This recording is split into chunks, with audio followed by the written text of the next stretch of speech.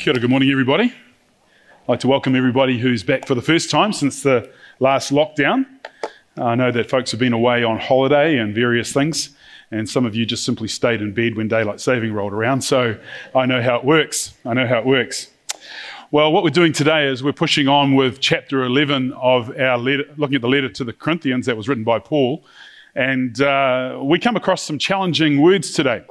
And so we're going to take this on in true All Black fashion. In fact, front row All Black fashion. They don't know how to sidestep, so they go straight through the middle. And that's what we're going to do today. And that's what we'll do to the Australians this afternoon, we hope. Yeah, they're a pretty cold crowd, Dan. Yeah, you didn't do much to warm them up. Yeah. But no, today we're going to be looking at something that has been relatively confusing over the centuries with respect to how the church should live its personal and public witness to the world around it and how the church defines itself. So we're asking that question of, can we be in the culture but not of the culture? Can we be in the world but not of the world? And of course the answer is yes, but how does that outwork itself is really the most important thing that we're addressing today. So what I'm going to do is we're going to have a look at firstly the opening verse that we're going to look at today and the final verse. Okay, so there's a whole lot in between. But it's really important for us to just get an idea of the way Paul's thinking.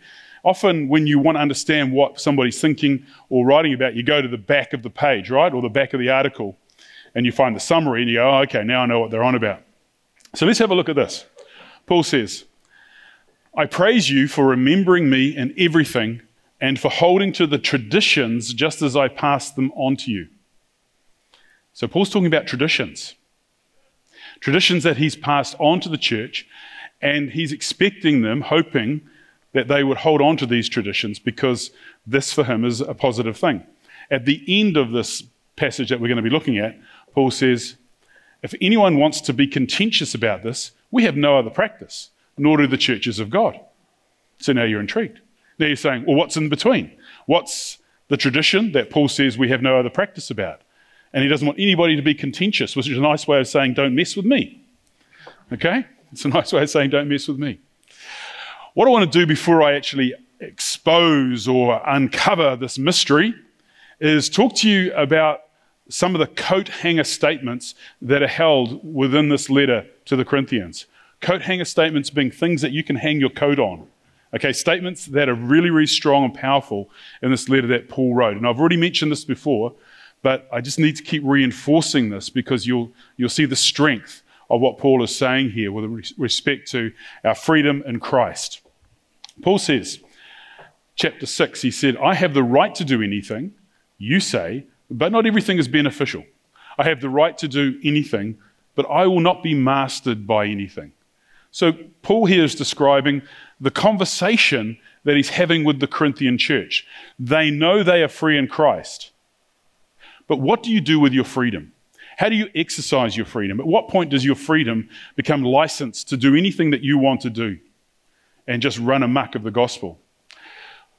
Later on, Paul said to the Corinthians, similar sort of thing, though I am free and belong to no one, I have made myself a slave to everyone to win as many as possible.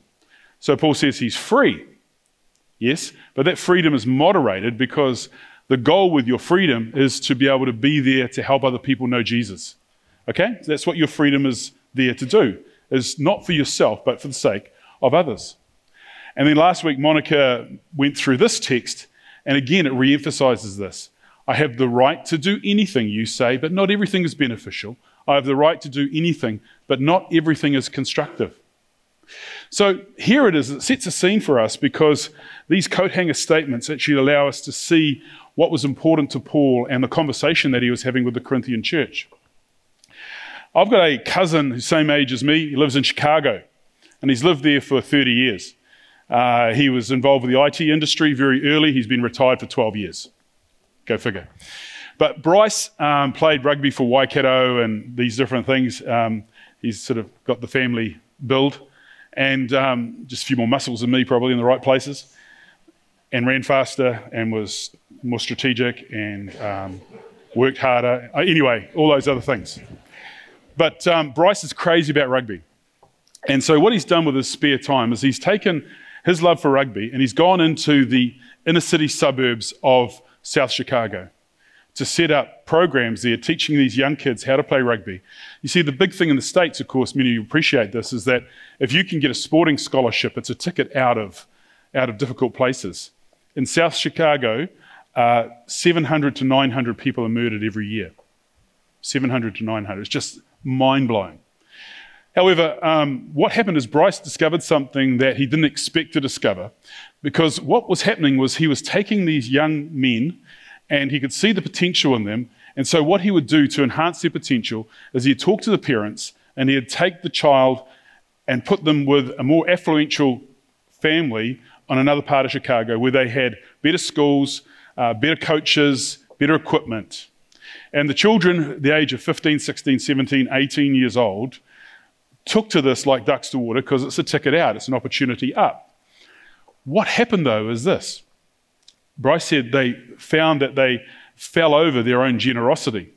So the child would turn up, the teenage boy would turn up in the house, and the first thing that the new parents would say to them is, this house is yours, you can have anything you want, just do whatever you want, eat whatever you want, etc., etc. And they did. Coming from an environment where food poverty existed, where you never knew when the next meal was going to come from, what these kids did when they had a full pantry and an open fridge in front of them, they ate like horses. And they became the size of houses. It's true. So what happened is that they were hogging out on hogging out on all the possibilities they had to eat. And within 6 to 12 months on the rugby field, they were useless. They were useless because they had overindulged. And this is something that they'd never seen coming. So here was a scenario where everything was permissible, but not everything was beneficial. You see that? See how that works? So what we're going to do today is we're going to look at how we can hog out on the culture, our culture. We can hog out on culture. And not everything is beneficial when we hog out on culture. Because what we're going to see is that Paul is addressing a situation in the church where the church folks are hogging out on culture. So let me introduce you to the passages that you are now desperately waiting to see what I'm talking about. Paul said, I praise you for remembering me in everything and for holding to the traditions just as I pass them on to you. But I want you to realize that the head of every man is Christ, and the head of the woman is man, and the head of Christ is God. Every man who prays or prophesies with his head covered dishonors his head, but every woman who prays or prophesies with her head uncovered dishonors her head. It is the same as having her head shaved. For if a woman does not cover her head, she might as well have her hair cut off. But if it is a disgrace for a woman to have her hair cut off or her head shaved, then she should cover her head. A man ought not to cover his head, since he is the image and glory of God. But woman is the glory of man. For the man did not come from woman, but woman from man. Neither was man created for woman, but woman for man. It is for this reason that a woman ought to have authority over her own head because of the angels. Now, the angels thing, let's stop here. I'm not talking about that today. It's going to be in the Bible study, all right? So you've got to look that up. Too much to get through. Nevertheless, in the Lord, woman is not independent of man, nor is a man independent of woman. For as woman came from man, so also man is born of woman, but everything comes from God. Judge for yourselves. Is it proper for a woman to pray to God with her head uncovered? Does not the very nature of things teach you that if a man has long hair, it is a disgrace to him, but that if a woman has long hair, it is her glory? For long hair is given to her as a covering. If anyone wants to be contentious about this, we have no other practice, nor do the churches of God. Now, you're excited, aren't you? When you came to church this morning, you're like, oh man, I just really want to work this one through, okay? Here's a little guy here. He's got a bit of hair going on. He's not sure whether he should be chopping that off. See that little sprout? But a lot of you feel this way, don't you? When you read a passage of scripture like this, you're going, what does that really mean? And some of you have come from traditions that have been very strong about women wearing a hat to church or covering a veil of some sort. Maybe some of you have been in that situation where earlier you did wear a covering like that, or maybe you can remember your mother or your grandmother. You see, Scripture is very powerful, and Scripture creates tradition. And the important thing for us is to understand what tradition and culture means for us today. Because what Paul was doing was he was speaking to a culture and he was speaking to a tradition 2,000 years ago. And so we're going to understand that a little bit more by the time we're finished here today. One of the most important things that I want to draw from this passage straight away is something that is often lost in this passage because we're so almost obsessed with whether we should have long hair, short hair, wear a veil, wear a hat. This passage is one of the most profoundly liberating passages for women and men. Let's just go back to what Paul says towards the end of that passage once we were getting past the haircuts. Paul said this, "Nevertheless, in the Lord, woman is not independent of man, nor is man independent of woman. For as woman came from man, so also man is born of woman. But everything comes from God." Can you see the beauty of that? There is a mutuality there, an equality, a balancing of the sexes that was a complete contradiction to the way that the Roman and the Greek world operated in the day. So what Paul has done is he's extended the teaching of Jesus, where Jesus was very clear that women had a place and a position in respect to the church. And he called them up and called them out and said to Mary and Martha, don't spend your time in the kitchen. You're better off here at my feet listening to me. And so Paul is very, very strong about this. However, it's easy to lose two verses like that in the context of whether I should be wearing a hat or whether I should have long hair. You see, the first thing that we do when we read a passage of scripture like that is we take the first rendering of it and then we sort of walk around and go, okay, you men, who wants to be in the will of God, Come here, I want all of your dreadlocks, I want your long hair, I want your man buns. And, perfect. All to Jesus I surrender. My hair I freely give. Sorry, buddy. You're the son of the youth pastor, you can get away with anything. So, we don't want to lose sight of these powerful, powerful verses that say to women and men, we're mutually submitted to one another under God. There's another verse in here too, which we get a little bit hung up on, lost on. The verse starts like this, "But every woman who prays or prophesies," and then the verse goes on. Let's just stop here. Every woman who prays and prophesies.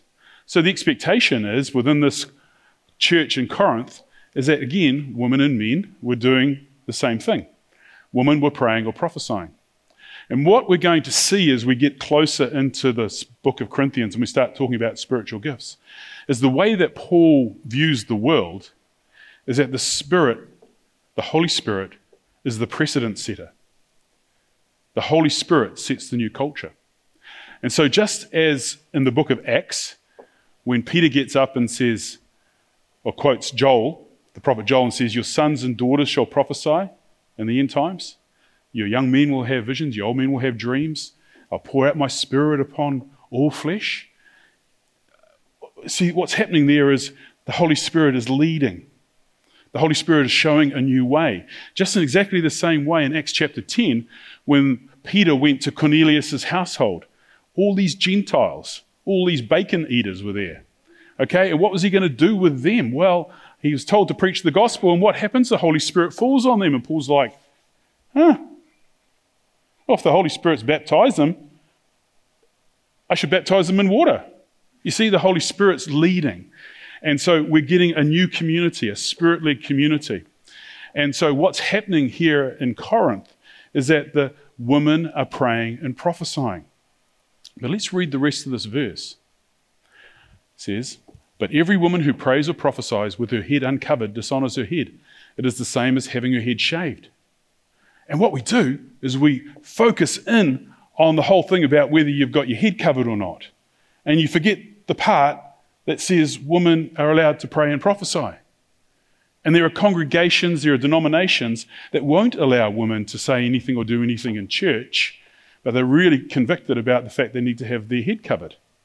See how easy it is just to to slide and slice our way through Scripture in such a way that we leave the most important stuff, the liberation of women, the fact that we are called together by the Spirit to live this life together as the people of God. So, what we're seeing here is that Paul is wanting to rebalance the roles between men and women. This is something that started from Jesus, and the liberty is being increasingly poured out by the Spirit, and Paul is adopting that. See, Paul's all about freedom in Christ. And when you are free, he calls you, God calls you, the Spirit calls you, Paul calls you to maturity. If everything's permissible, but not everything's beneficial, you've got to do something. What? You've got to think. You've got to pray. You've got to have community. You've got to work it through. And so you don't just go to the polling booth and vote in your own individual way about referenda. You sit with your friends and you say, what do you think God would have us do? What would God say to us about these things that we're being challenged with now? And how do we conduct ourselves in our real world with Jesus at the center of our lives? How do we do this in the freedom that we have been given? Paul, I just really want to emphasize how free Paul wanted us to be. So I've taken us to Colossians. And in Colossians, Paul has around about 8 verses, which we're going to look at now.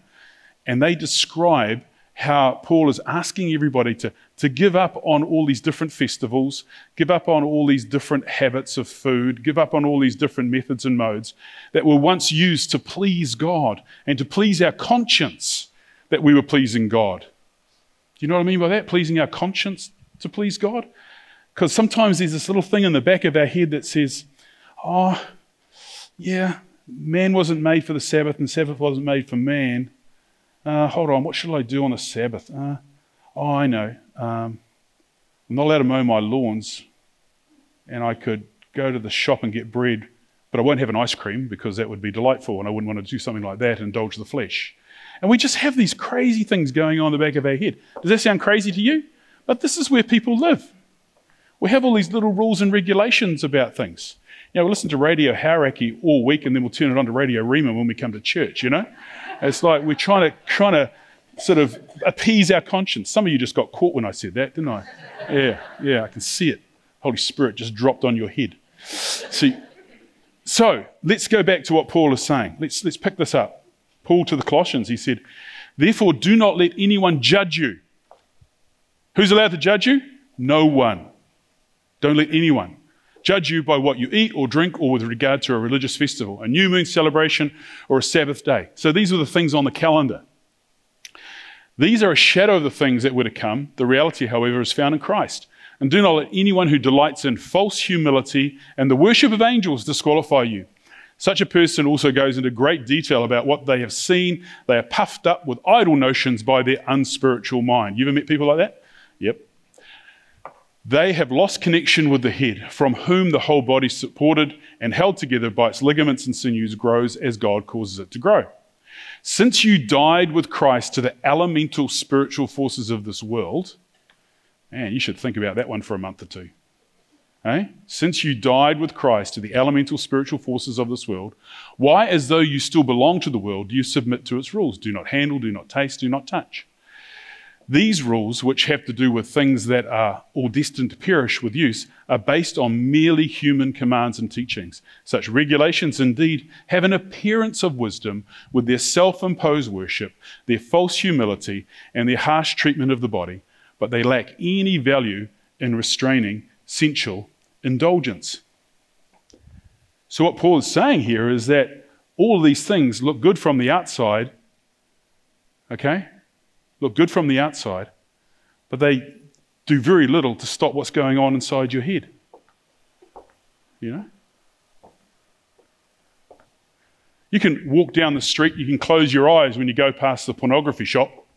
Paul's not worried about that. He's worried about what's going on inside your head as you're going blindly by. That's sensual indulgence. That's what's going on inside your head and your heart. And Paul is saying you can do all of these things. You can whip your body till it's bleeding, you know, anything. Only the Spirit will cleanse you and heal you and set you free from the sensual indulgence, and that's where Paul is targeting. And so here is Paul talking about all of these things that he says you don't have to do. You don't have to keep all these special festivals. You don't have to obey these rules of don't touch, don't taste. Okay? Unless it's COVID, then you have to be careful. So here's a question. Paul is all about freedom, so why the concern about haircuts and coverings? Why? Why? Paul's just said, don't bother with that festival, don't worry about all these other people who have these highfalutin ideas about what we should be doing and worshipping angels and all this big stuff. But man, you better get your haircut sorted.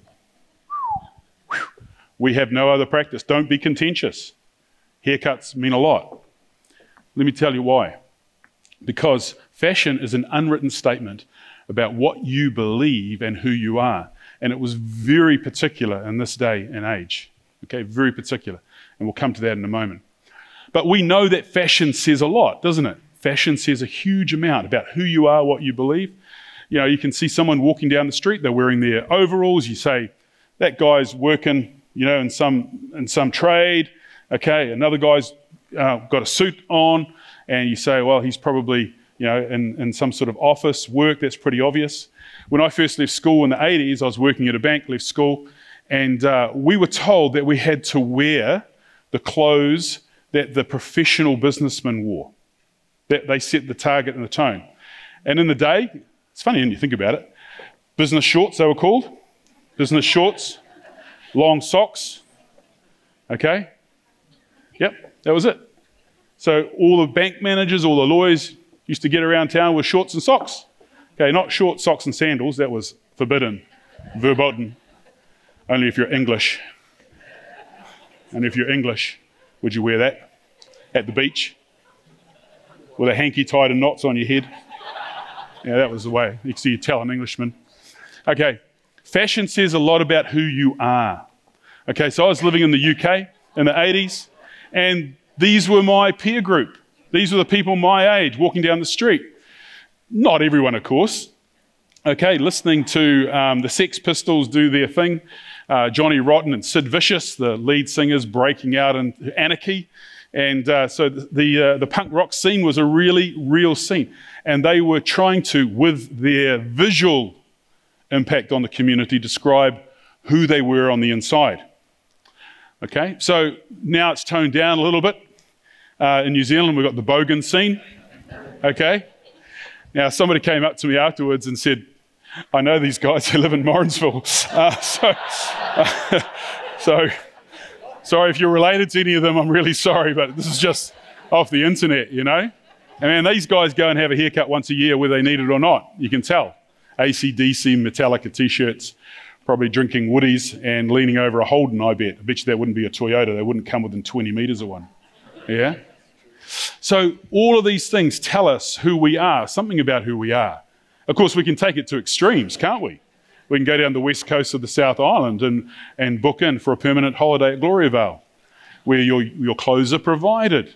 Okay? No problem there, because then there's no difference between rich and poor, is there? Doesn't matter who you are. I'm sure they don't have a different colour blue for the different people, because they share everything equally. Well, that's an extreme. But in Corinth, there was part of the culture that was, a huge part of the culture was tied to other pagan cults. And so the best thing that the commentators have been able to work through from Scripture is that within the Corinthian church, people were carrying with them images or imagery or fashion statements from another part of the culture and bringing that into church, whatever the equivalent might be. And the equivalent was for a woman to shave her hair and for a man to have long hair. Okay, some of these cults were centered around women figures, and we'll look at that a little bit later in a few weeks' time. But the woman goddesses that were worshipped, it wasn't unusual for a man to grow long hair as an act of worship for that. And so these things become popular and trendy just in the same way as they do today. Popular and trendy. And so therefore, what is popular starts to permeate the culture of the church. And Paul is saying, hey, listen, we don't want in this Corinthian church a situation where there is gender confusion being done. Because what happens is this, is if when the women are prophesying and praying, or the men are prophesying and praying, or they might be leading the Lord's Supper, or anything that we would understand as being church, what happens is that becomes a distraction. You know, if I got up here today and I was wearing a lime green shirt and pink pants, you'd spend most of the morning wondering and worrying about me, wouldn't you? Hey? Well, you should do. Yeah, okay. Why? Because two things. A, I might have sold my soul to some fashion cult, okay? And it reflects something that's going on in the inner person. Now, I'm not against fashion. You know, don't get me wrong here. There was a song came out in the 60s by the Kinks. It goes something like, he's a dedicated follower of fashion. Oh, yes, he is. Oh, yes, he is. And it goes on about all the different things that he wears. And only if you're my age and older, you remember it. But the dedicated follower of fashion is someone who's taken fashion too far where it dictates the terms of their life. And so we're not talking necessarily in this room here about people who have chosen to buy a new pair of shoes or a new shirt. I get my clothes from a Jewish tailor, Hallenstein's, and my shoes from a Jewish cobbler called Hannah's. So very sanctified here. Self-righteous about that, of course. But what's going on is that the fashion is starting to overwhelm the community's identity. And so if you've got someone who rolls into the church who's got this shaved head, wearing clothes that look a lot like the pagan woman prostitutes who serve down the road, why? Because they might be prostitutes, but they're actually cool. They're cool. They're cool. That's what people can think. And so they align themselves with that. So it's a subtle, subversive identity with the culture.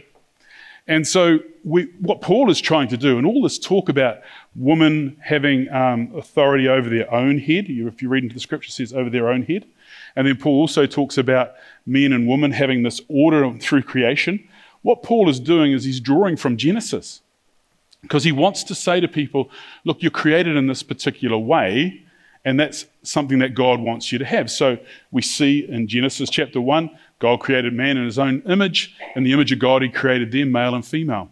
Let's just take this for a moment here. One of the things about the confusion of genders that we have in today's society is the fact that we, men, male and female, are made in the image of God. The two shall become one. And when we confuse gender, we're actually confusing the image of God.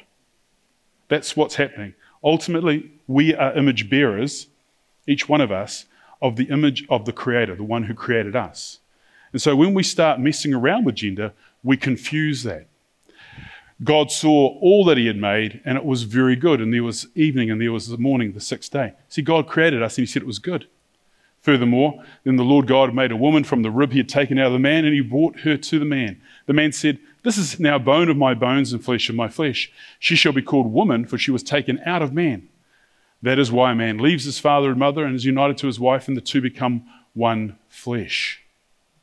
So Paul takes this imagery to talk about or challenge this fashion agenda that some people were having, and he reminds them. So let's just go back in that scripture again. He reminds them of the created order, and he doesn't want that confused with haircuts. But I want you to realize that the head of every man is Christ, and the head of every woman is man, and the head of Christ is God. Every man who prays or prophesies with his head covered dishonors his head, but every woman who prays or prophesies with her head uncovered dishonors her head. It is the same as having her head shaved. You see this whole shave thing here? What's going on? She's dishonored because she's looking like a temple prostitute. For if a woman does not cover her head, she might as well have her hair cut off. But if it is a disgrace for a woman to have her hair cut off or her head shaved, then she should cover her head.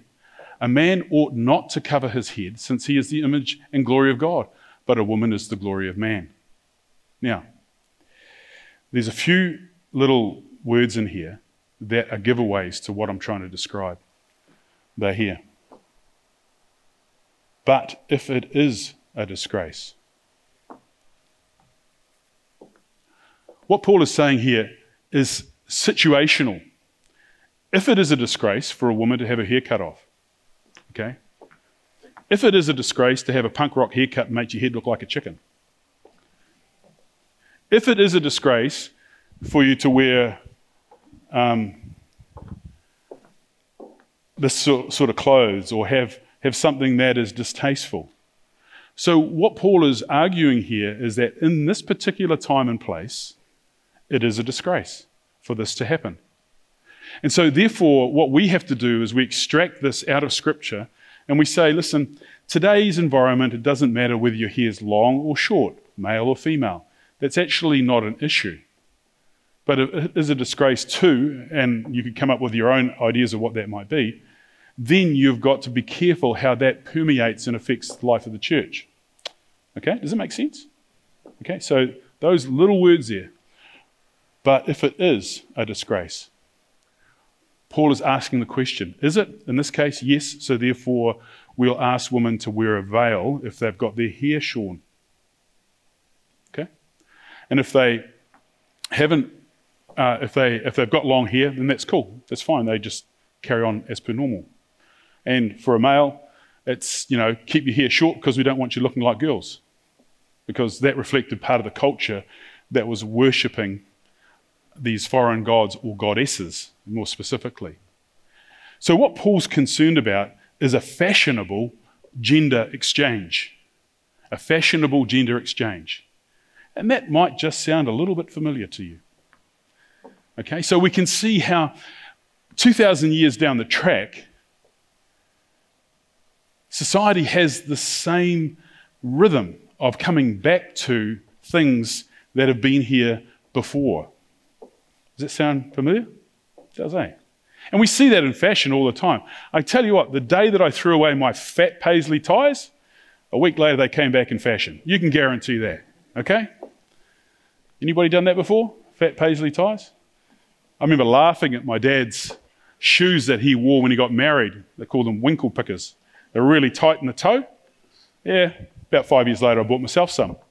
You see, that's what happens. But for Paul here, he's saying, look, this church that we're in has to define itself in such a way as we go back to Genesis, we understand the created order, and we don't disenfranchise ourselves from being the people of God to reflect something else that is dominant within the culture. Paul says, remember, I have the right to do anything, you say, but not everything is beneficial. I have the right to do anything, but not everything is constructive. And here's the big bit. No one should seek their own good, but the good of others. So when it comes to what you wear, when it comes to how you conduct yourself, you don't do it for your own sake. You do it for the sake of those around you. You don't want to be leading communion here with your pink. I don't want to be leading communion here with my pink pants and my bright green shirt, distracting everybody from the main purpose that we are here for. I don't want to become the talking point for the church in respect to, gosh, did you see Craig's bright yellow shoes? Well, that would be dumb, because that would draw attention to me and away from God.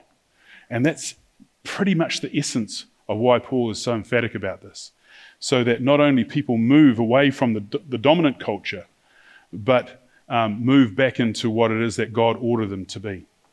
So we live in a world where we are tempted and challenged to hog out on culture. Just like that rugby player hogged out on the fridge and he became of no value, when we hog out on the culture and allow the culture to determine what we look like, what we say, how we act, then we're surrendering the lordship of Christ to the dominant culture. We hog out on the culture, and there's no distinction between us and the world around us, and therefore the salt has lost its saltiness and the light has lost its light. For Paul, this is a very, very simple issue, but it was one in this particular situation where he said the church knows nothing else, and he doesn't want to be contentious about it, but he says, do it my way.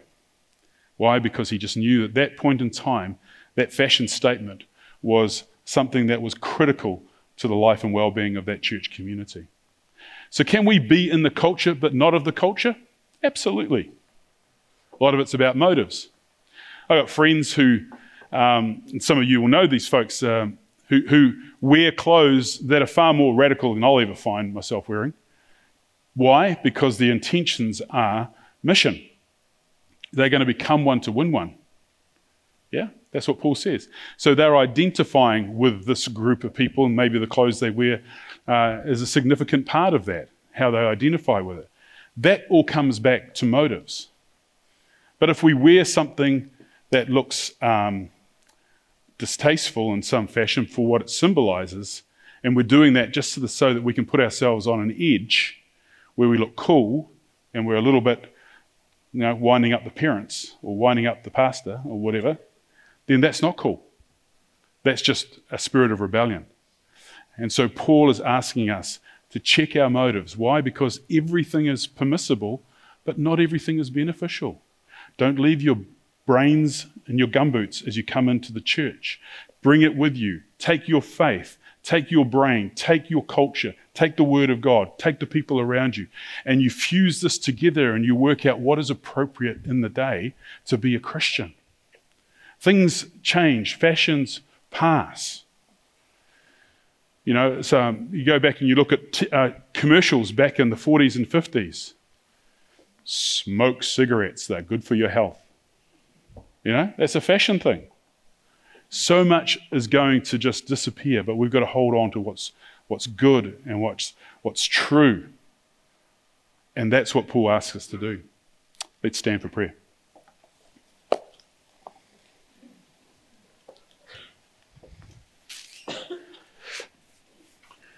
Lord, we thank you for the liberty that Paul gives us. I know the personal challenge that I have is, can I be trusted with that much grace? Can I be trusted with that much freedom? For Lord, we know that we're surrounded with temptations, and there are times we hog out on the culture, and that turns things in our lives from good to negative. And so, Father, we pray for a discernment that gives us the ability to be able to know what is right and wrong at any given time. What would Jesus do? What would Jesus say? What would Jesus have us do at any given time? Lord, for us, it might not be about haircuts, but it might be the quality of our cell phone. It might be the quality of the ride we have to church. It might be the address that we live at.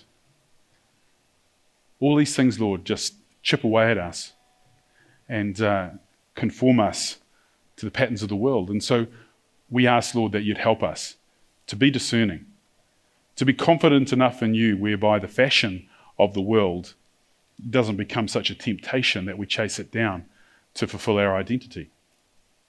All these things need your Spirit's leading. And with these things, we need to fill up on your word, Lord, to ensure that we don't lose sight of who we really are. And Father, we thank you for the Corinthian church. We thank you, in a sense, for all their problems, because we get to see in there a mirror of ourselves. We get to see the wisdom of God coming through Paul. We get to see our own weaknesses manifest in somebody else. So, Lord, keep us safe, keep us close to you and to each other. We ask that in Jesus' name. I just want to say, as the music team finishes off here for us with this final song of worship, legalism is really, really challenging. It's really hard to get rid of. There are things that you would have been raised with or taught that tell you you should and you must and you have to please the will of God. And as I've been wanting to see you feel and hear over the last few weeks, these things are things that you can lay down, and therefore you won't be consumed or burdened by them. You see, your conscience will play tricks on you all the time, telling you that you're not good enough because you didn't do that.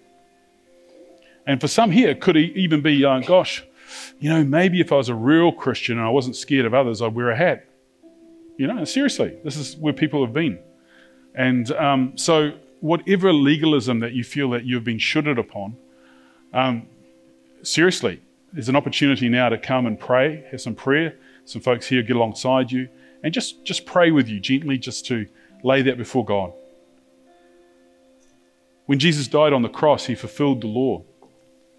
He fulfilled the law, he set us free, he gave us grace. A grace to reach the fullness of our humanity and the fullness of our life in Christ, all fused together. And we do it together in the context of the church. So if you want some prayer, come forward and we'll love to pray with you. Meanwhile, thank you, guys.